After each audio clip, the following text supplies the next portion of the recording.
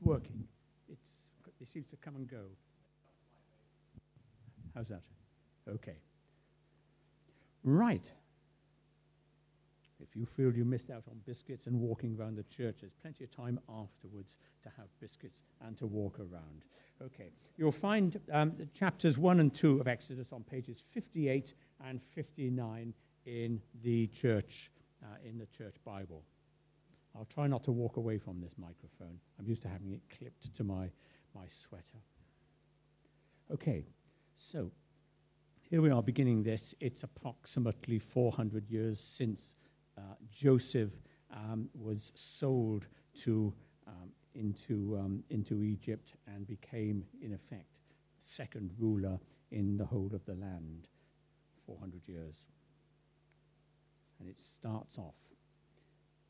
These are the names of the sons of Israel who went to Egypt with Jacob, each with his family: Reuben, Simeon, Levi, and Judah; Issachar, Zebulun, and Benjamin; Dan, and Naphtali; Gad, and Asher. The descendants of Jacob numbered 70 in all. Joseph was already in Egypt. Now Joseph and all his brothers and all of that generation died, but the Israelites were exceedingly fruitful. They multiplied greatly, increased in numbers, and became so numerous that the land was filled with them. Then a new king, to whom Joseph meant nothing, came to power in Egypt. Look, he said to his people, the Israelites have become far too numerous for us. Come, we must deal shrewdly with them, or they will become even more numerous, and if war breaks out, will join our enemies, fight against us, and leave the country. So they put slave masters over them to oppress them with forced labor. And they built Pithom and Ramses as store cities for Pharaoh. But the more they were oppressed, the more they multiplied and spread. So the Egyptians came to dread the Israelites and worked them ruthlessly. They made their lives bitter with harsh labor in brick and mortar, and with all kinds of work in the fields. In all their harsh labor, the Egyptians worked them ruthlessly. The king of Egypt said to the Hebrew midwives, whose name were Shiphrah and Puah, when you are helping the Hebrew women during childbirth on the delivery stool, if you see that the baby is a boy, kill him. But if it is a girl, let her live. The midwives, however, feared God and did not do what the king of Egypt had told them to do. They let the boys live. Then the king of Egypt summoned the midwives and asked them, why have you done this? Why have you let the boys live? The midwives answered Pharaoh, Hebrew women are not like Egyptian women. They are vigorous and give birth before the midwives arrive. So God was kind to the midwives, and the people increased and became even more numerous. And because the midwives feared God, he gave them families of their own. Then Pharaoh gave this order to all his people. Every Hebrew boy that is born you must throw into the Nile, but let every girl live. Now, a man of the tribe of Levi married a Levite woman, and she became pregnant and gave birth to a son. When she saw that he was a fine child, she hid him for 3 months. But when she could hide him no longer, she got a papyrus basket for him and coated it with tar and pitch. Then she placed the child in it and put it among the reeds along the bank of the Nile. His sister stood at a distance to see what would happen to him. Then Pharaoh's daughter went down to the Nile to bathe, and her attendants were walking along the river bank. She saw the basket among the reeds and sent her female slave to get it. She opened it and saw the baby. He was crying, and she felt sorry for him. This is one of the Hebrew babies, she said. Then his sister asked Pharaoh's daughter, shall I go and get one of the Hebrew women to nurse the baby for you? Yes, go, she answered. So the girl went and got the baby's mother. Pharaoh's daughter said to her, take this baby and nurse him for me, and I will pay you. So the woman took the baby and nursed him. When the child grew older, she took him to Pharaoh's daughter, and he became her son. She named him Moses, saying, I drew him out of the water." One day, after Moses had grown up, he went out to where his own people were and watched them at their hard labor. He saw an Egyptian beating a Hebrew, one of his own people. Looking this way and that and seeing no one, he killed the Egyptian and hid him in the sand. The next day, he went out and saw two Hebrews fighting. He asked the one in the wrong, "Why are you hitting your fellow Hebrew?" The man said, "Who made you ruler and judge over us? Are you thinking of killing me as you killed the Egyptian?" Then Moses was afraid and thought, "What I did must have become known." When Pharaoh heard of this, he tried to kill Moses. But Moses fled from Pharaoh and went to live in Midian, where he sat down by a well. Now a priest of Midian had 7 daughters, and they came to draw water and fill the troughs to water their father's flock. Some shepherds came along and drove them away, but Moses got up and came to their rescue and watered their flock. When the girls returned to Reuel, their father, he asked them, "Why have you returned so early today?" They answered, "An Egyptian rescued us from the shepherds. He even drew water for us and watered the flock." "And where is he?" Reuel asked his daughters. "Why did you leave him? Invite him to have something to eat." Moses agreed to stay with the man who gave his daughter Zipporah to Moses in marriage.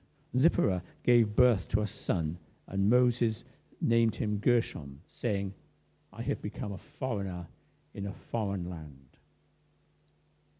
During that long period, the king of Egypt died. The Israelites groaned in their slavery and cried out, and their cry for help because of their slavery went up to God.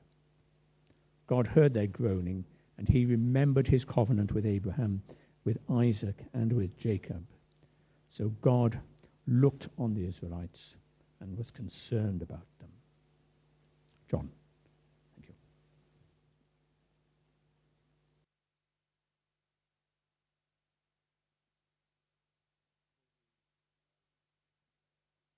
The sermon. We're going to sing our next song. Chapters 1 and 2. Let's pray together as we come to God's word.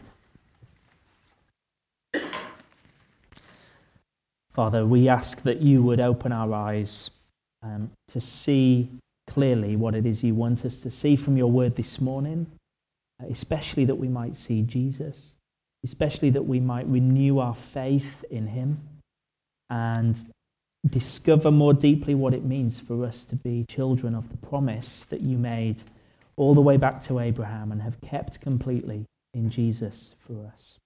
And in his name we pray. Amen. Well,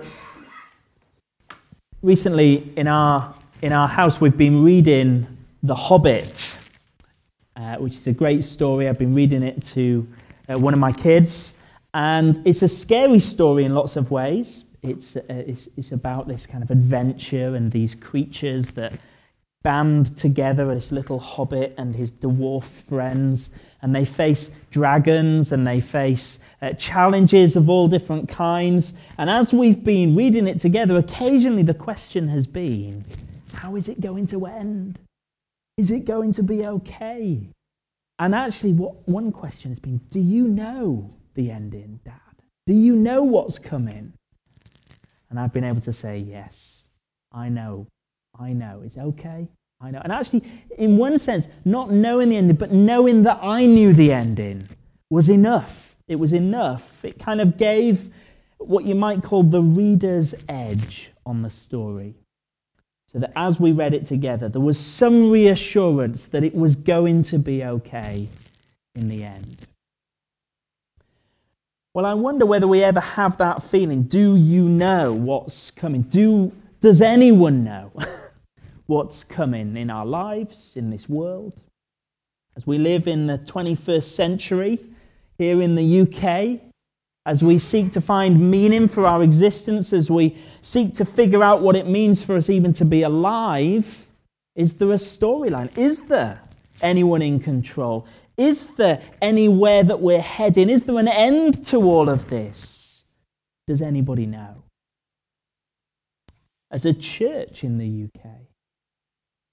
Increasingly feeling diminished and weak, like our voice is hard to be heard as we face new challenges in the culture. It's easy to ask the question, isn't it? Is there any hope? Will we survive? Where's this all going? Does anybody know? And us as believers as well. As we face the uncertainty of our own lives, and maybe in your life, and the challenges of your circumstances, it's easy to ask the question, isn't it? Is anybody in control here? Is there an author behind all of this? Is there someone to whom we can turn? Does anybody know? Does anybody know? And actually, as we arrive in the book of Exodus, the big thing I want us to hear this morning, and this will come up time and time again, is that God knows. God knows.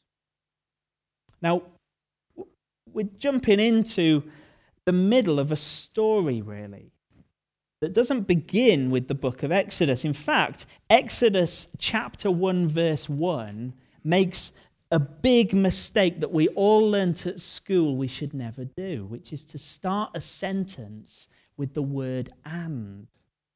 Now, it doesn't appear in our translation, but if we were to go back to the Hebrew, the word "and" is right at the beginning. It says, "And these are the names of the sons of Israel." It's really strange, isn't it, that a book should begin with the word "and." We all learn we should never start a sentence with "and," let alone a book. But it's a reminder, actually, that this is kind of season 2 in the box set of what God is doing in the world. This is the continuation of a story that started much, much earlier on. You see, as we've been remembering already, as we've kind of been eating biscuits, or some of us have, actually the point is that God kind of made promises in response to the kind of devastating fracturing of the world through the fall. He made promises that he's slowly and carefully been working out and keeping through the story. So let me just read to you from Genesis chapter 12, verse 1. You might like to turn there. It's right towards the beginning of your Bible. You can see it there. Genesis chapter 12, verse 1. I just want us to see a couple of things. This is the promise. So God makes the world, and he puts humanity in his world, and we're called to kind of enjoy living in his presence, to flourish, to multiply, to be fruitful, and to fill the earth. And we're to do that as we live under God's word, listening to his voice, and enjoying his blessing. But of course, we know the story of Adam and Eve is one in which rather than listen to God's voice, we choose to go our own way. And basically, God curses the world. We fall under his judgment, and everything is fractured and marred from there on. And here in chapter 12, almost out of nowhere, God speaks. Chapter 12, verse 1, the Lord had said to Abram, "Go from your country, your people, your father's household to the land I will show you. I'll make you into a great nation. I'll bless you. I'll make your name great, and you will be a blessing. I'll bless those who bless you. Whoever curses you, I will curse. And all people on earth will be blessed through you." So the point is this, that actually, and a couple of things in particular, God is going to make a people of his own, and God is going to place them in a land of his making. And through this people, God is going to bless the whole world, including you and I today. And there's a sense in which God calls this people to himself. They're called Israel eventually. So at this point, it's Abraham. He has a son, Isaac. Isaac has a son, Jacob. Jacob becomes renamed Israel, And his children are the ones who are then kind of begin to be listed at the start of Exodus. And so you can see that the story is beginning to happen. God is beginning to make a people of his own. But God is making this people out of the world of all the people, really to put them under the microscope, to show us today, to show everyone the extent of our problem and to prepare for God's amazing solution. But how will it end? We don't know. Does anybody know? It's a good question. So let's go back to Exodus. And actually what we're given is a sense in which the whole of the promise is under threat. Look at verse 8 of chapter 1. A new king, to whom Joseph meant nothing, came to power in Egypt. Look, he said to his people, the Israelites have become far too numerous. Come, we must deal shrewdly with them, or they'll become even more numerous. And if war breaks out, we'll join our enemies and fight against us and leave the country. So they put slave masters over them to oppress them with forced labor. Now, sometimes when you look at the Bible, it's easy to think, oh, God had plan A, that was the Old Testament, and then that didn't really work, so he sent Jesus, and that's kind of plan B. But actually, that's not what's going on here at all. This is one story in which God, against all odds, all earthly odds, keeps his promise and remains faithful, with it all culminating in one particular Israelite, one person, through this tribe, through this people, Jesus, in whom all of the promises of God are yes and amen and are kept perfectly. So as we look at this, what we're learning is really about ourselves, about how we are part of this story. It's teaching us about our problem and about God's solution for us. But how will it end? Where will it go? Well, look at the end of chapter 2 with me. At this point, we get basically the reader's edge. So here we are listening to the story just like my son. What's happening? Do you know the ending? What's coming? And then we get this reader's edge just for us in verse 23. During that long period, the king of Egypt died. The Israelites groaned in their slavery and cried out. And their cry for help because of their slavery went up to God. God heard their groaning. He remembered his covenant with Abraham and Isaac and Jacob. So God looked on the Israelites and was concerned about them. Literally, it says God knew.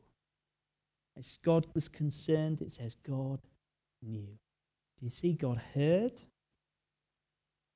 God remembered.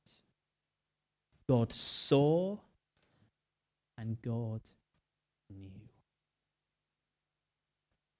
So that's what I want us to hear this morning. As the author of creation, as the author of history, God knows. God knows. And we're shown two kind of foundational realities, really, about ourselves and what it means for us to be human, into which we need to apply, into which God speaks that truth. And the first is simply this: we are slaves. We are slaves. Just like the Israelites, we are slaves. Look at verse 11 of chapter 1. They put slave masters over them to oppress them with forced labor. They built Pithom and Ramesses as store cities for Pharaoh. But the more they were oppressed, the more they multiplied and spread. So the Egyptians came to dread the Israelites and worked them ruthlessly. They made their lives bitter with harsh labor in bricks and mortar, with all kinds of work in the fields. In all their harsh labor, the Egyptians worked them ruthlessly. Every word, pretty much, in that kind of paragraph is there to kind of sort of describe just how difficult and how oppressive the environment was for the people of God. This is Pharaoh's plan, isn't it? To deal shrewdly with God's people, to suppress them and get rid of them. But it doesn't really work. And so he has to be even more brutal. And he kind of begins to employ, or he thinks he's trying to employ, the Hebrew midwives to kind of come. And the Hebrew midwives are going to be those who sort of try and bump off all these children for them. But that doesn't work. In fact, there's Pharaoh saying, look, we're going to deal shrewdly with all of these people. And actually, he's the one who's dealt shrewdly with by 5 women, we're told. Basically, there's the Shiphrah and Puah, and then there's the 3 women in chapter 2. Moses' sister, Moses' mother, and Pharaoh's own daughter. They basically all stitch him over. It's a kind of joke, really, that this man who thinks he's so incredibly powerful can be undone through a few faithful women. But actually, he goes one step further, doesn't he? Instead of that kind of sneaky murder that he tries, it becomes blatant murder. Verse 22 of chapter 1. Pharaoh gave this order to all the people. Every Hebrew boy that is born you must throw into the Nile, but let every girl live. This is how the Pharaoh is going to try and bump off the people of God. But it kind of shows us that actually Pharaoh is not so much against Moses. In fact, we haven't even been introduced to Moses yet. He's not so much against Israel as really being against God as the author of life. Pharaoh is railing against the giver of life in his attempt to exterminate God's people. Now just think again about that microscope. So if you think about it, God is taking this particular group of people, placing them under his microscope to reveal to all of us as we look in the nature of our human condition and the need that we have for God to bring a solution. See, Jesus says of us, he says, anyone who sins is a slave to sin. Striking language, isn't it? That's what he says. He says that is who we are. In our human condition, we're slaves. We're under this oppression of our own sinful nature, and there's nothing we can do about it. And here, in Exodus 1, with the oppression of Pharaoh, we see, in a sense, sin at its most cruel and its most insane. It doesn't stop until it tastes blood.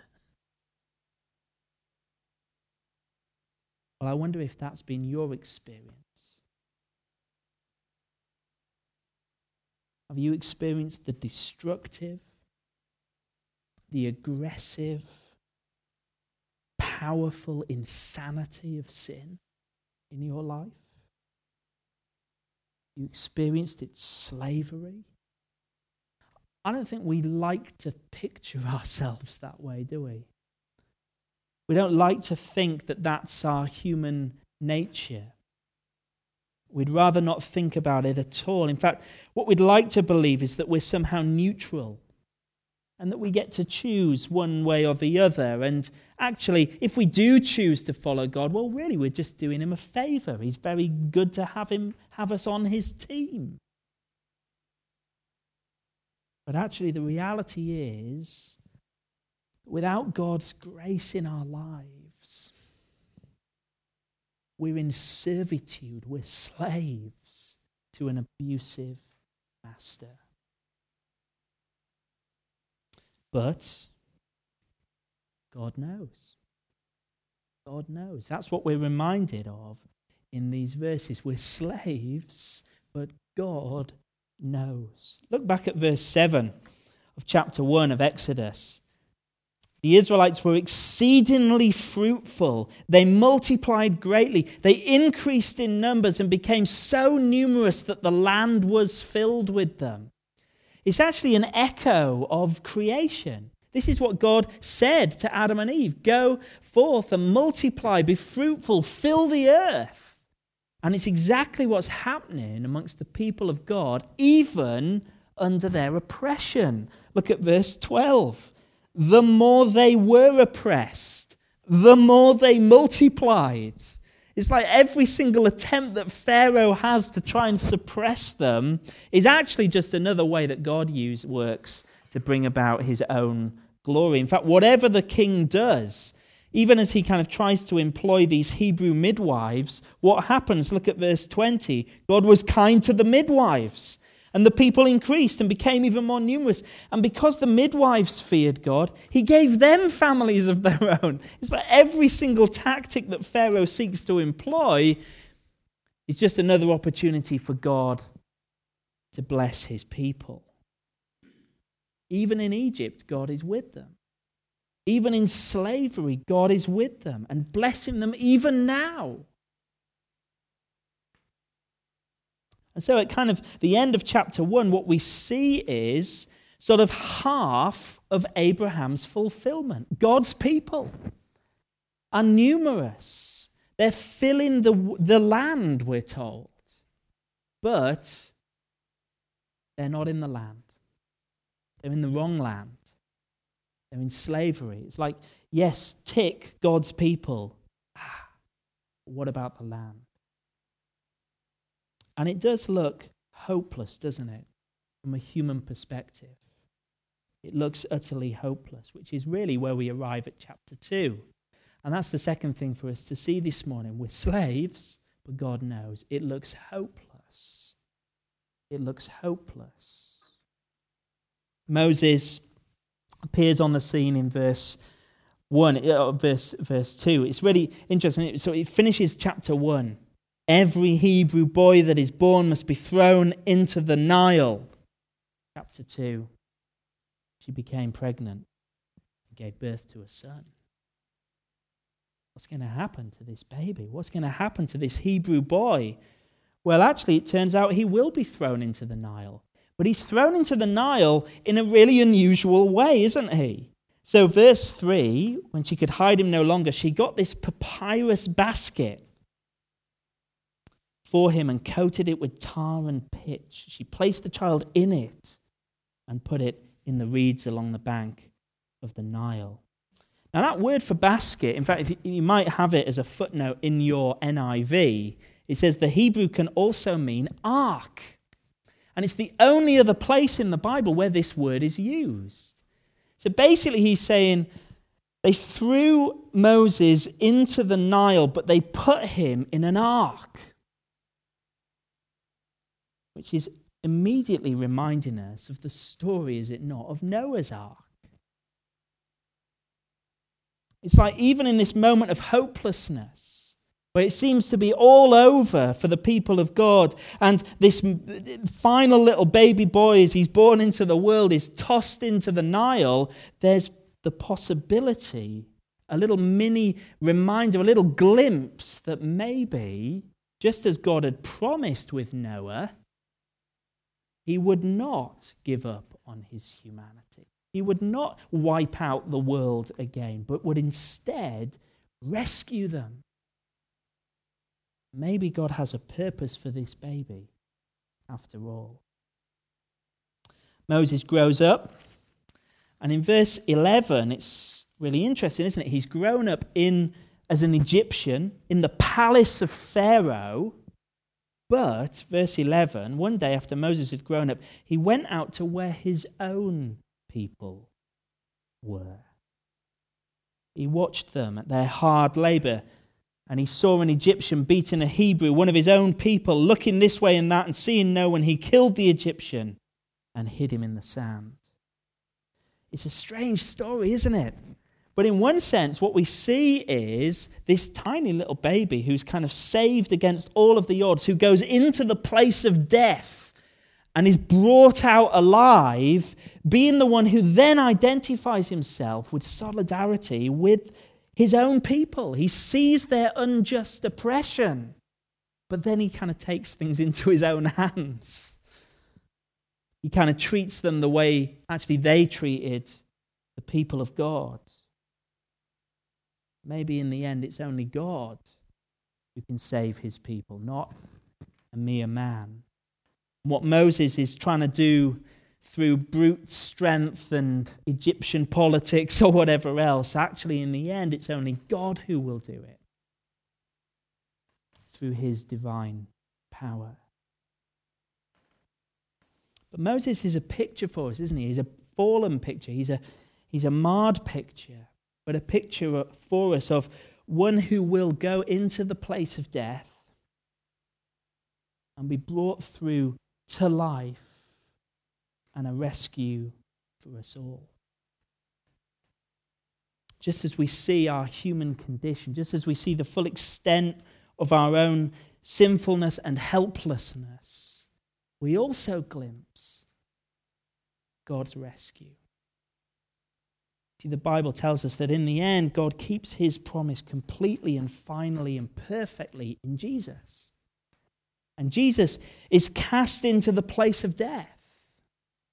He dies on a cross, bearing in his own body the punishment we deserve for our sin and rebellion against him. He's cast into the place of death, but he's brought through to resurrection life as he defeats death and offers the possibility of forgiveness, new life to each one of us. And in a way, each one of us, as we place our faith in Jesus, we kind of enter into him. We become part of him. We're his body. We've been thinking about that, haven't we, over the last few weeks? But we're now kind of clothed in him, encased in him. He is our ark. And as we sit in Jesus, as we are cast into the place of death, we are protected and carried through all the way to resurrection life in him. We are hopeless slaves, but Jesus says, if I set you free, you are free indeed.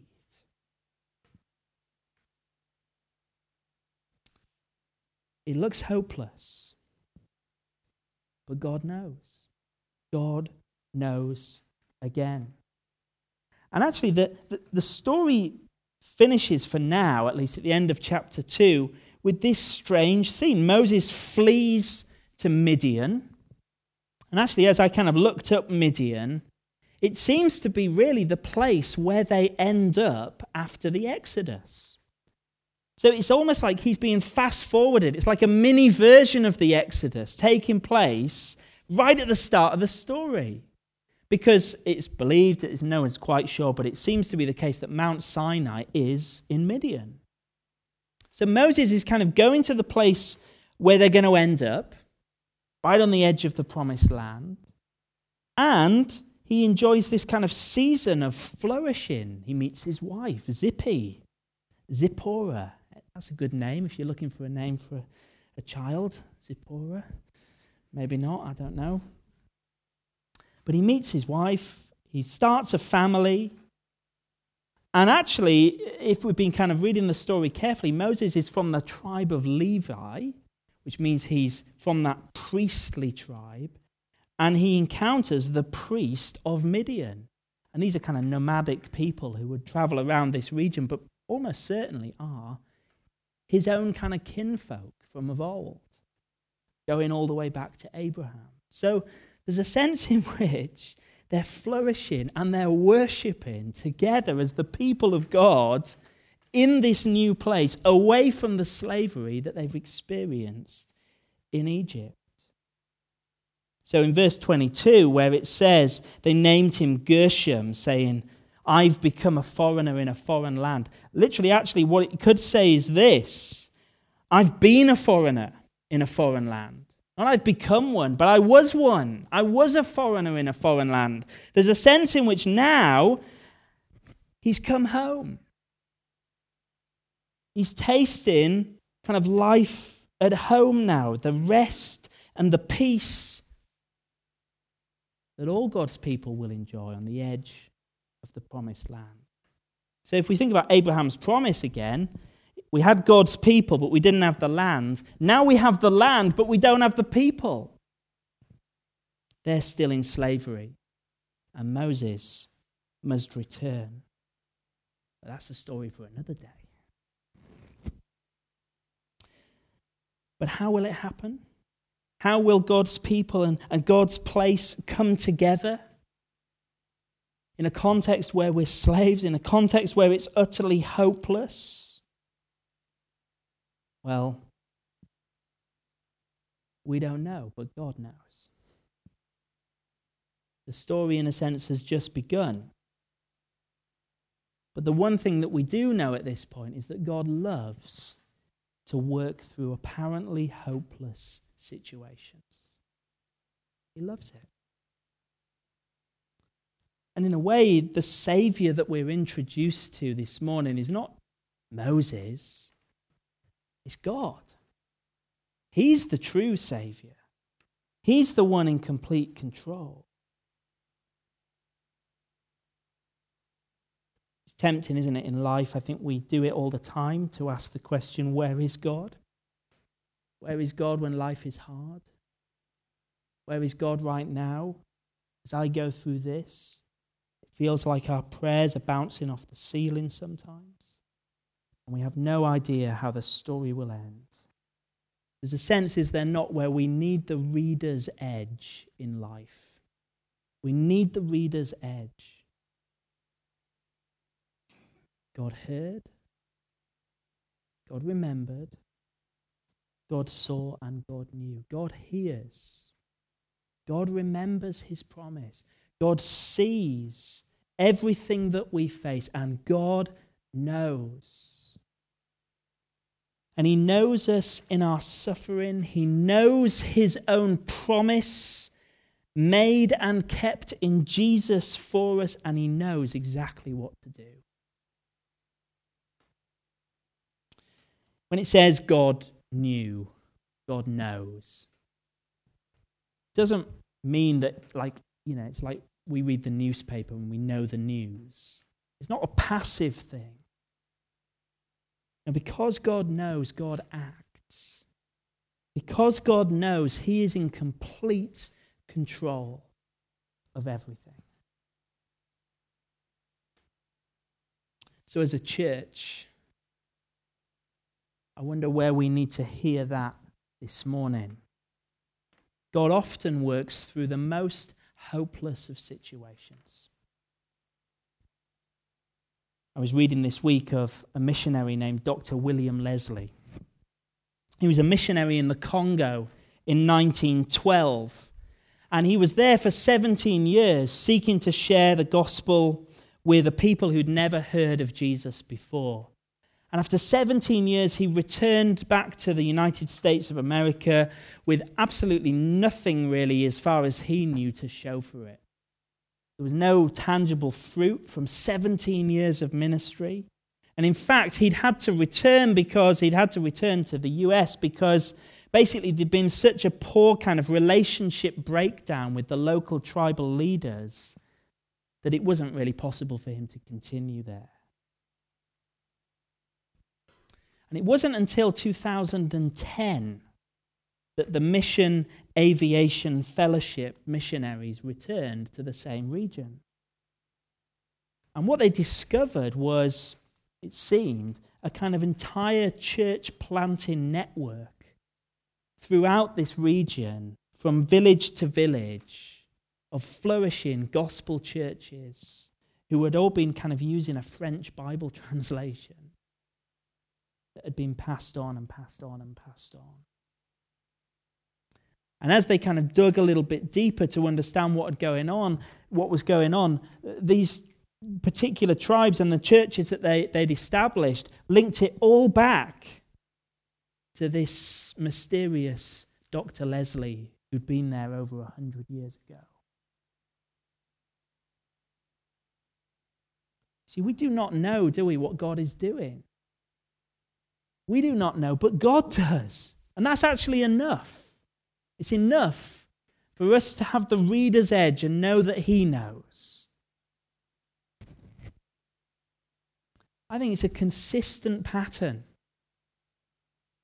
through the Bible, through our lives, that God delights to use small, insignificant, weak people, weak situations for his glory.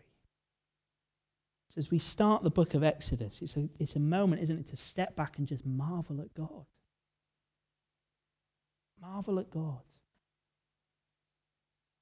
Whatever we may face as a church, God knows. God knows. What about our own lives as Christians? No doubt each one of us is facing insurmountable challenges that in our own human strength we have no idea how to do it, how to do any of it. It's really lovely the way that this particular story is picked up in the New Testament. I want to just read a couple of verses as we finish.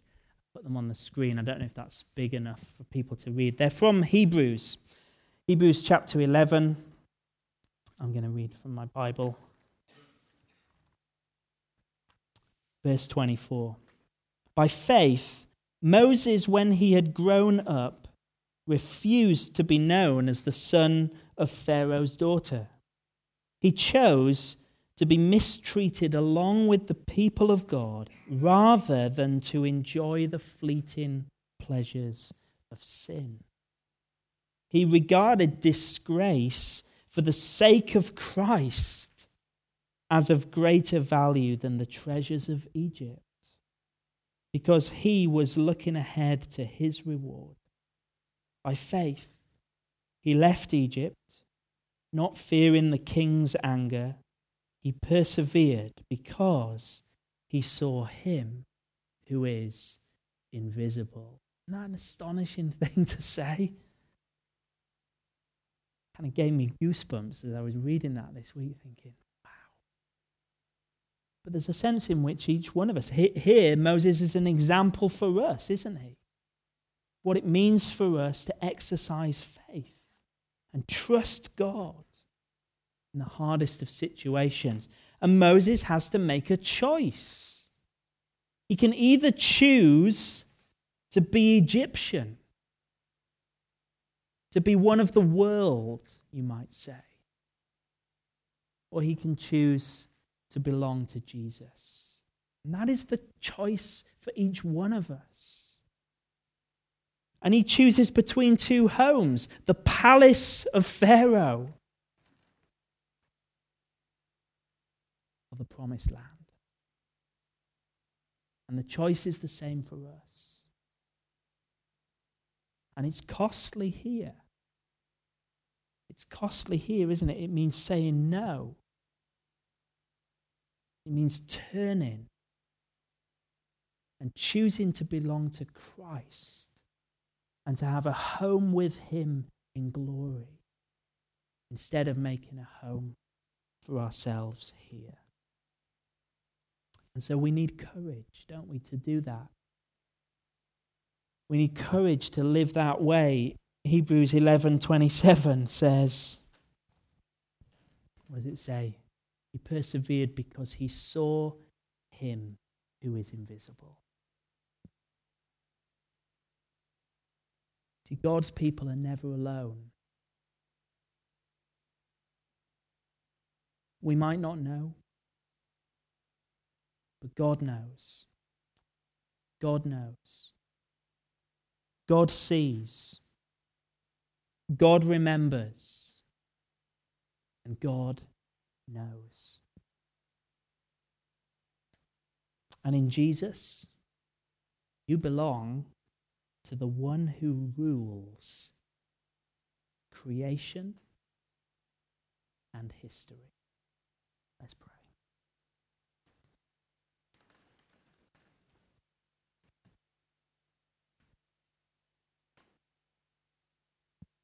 Father, in our own lives, we are aware of the extent to which we feel utterly helpless and hopeless.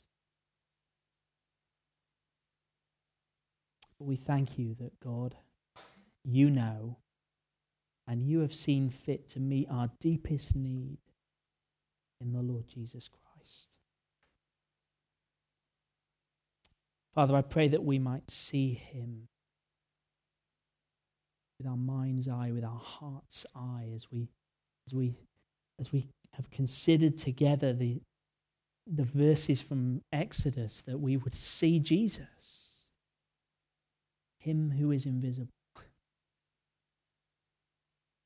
and we'd be reassured of his hand upon us, and we'd look to him for every single step we take. As we choose to belong to Jesus and not this world, as we choose to make our home with you and not in this age. We need your strength. We need your help for that, your grace. Give us it afresh, we pray. And in Jesus' name we pray. Amen.